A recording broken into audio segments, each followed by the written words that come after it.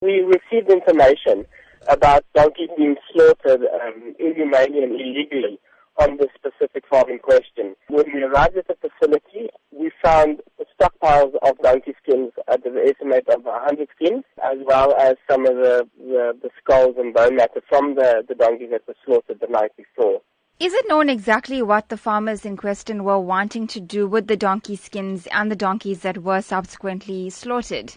Yes. So basically what happens with the specific skin is it's used for traditional medicine, and the owners then buy the donkeys and they slaughter the donkeys. Some of the donkeys are slaughtered in any inhumane way and not even catapulted before, and they are slaughtered and then they sell the skins.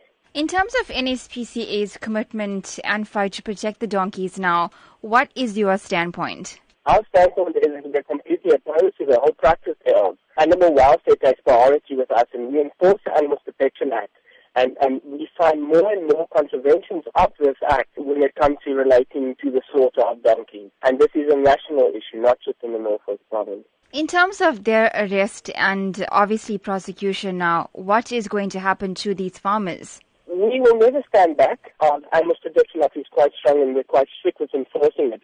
So we will definitely open charges. Charges have already been laid against the farmer in question, and additional charges will be laid under the Beef Safety Act as well as the Stock Theft Act. What is the call to members of the public to be able to report incidents like this or cases like this if they do in fact come across it? If the members of the public see any case of animal cruelty, whether it's dogs or donkeys or equine or any wild animals, they are welcome to contact our officers directly. So our landline is 011-907-3590 and email is nspca@nspca.co.za.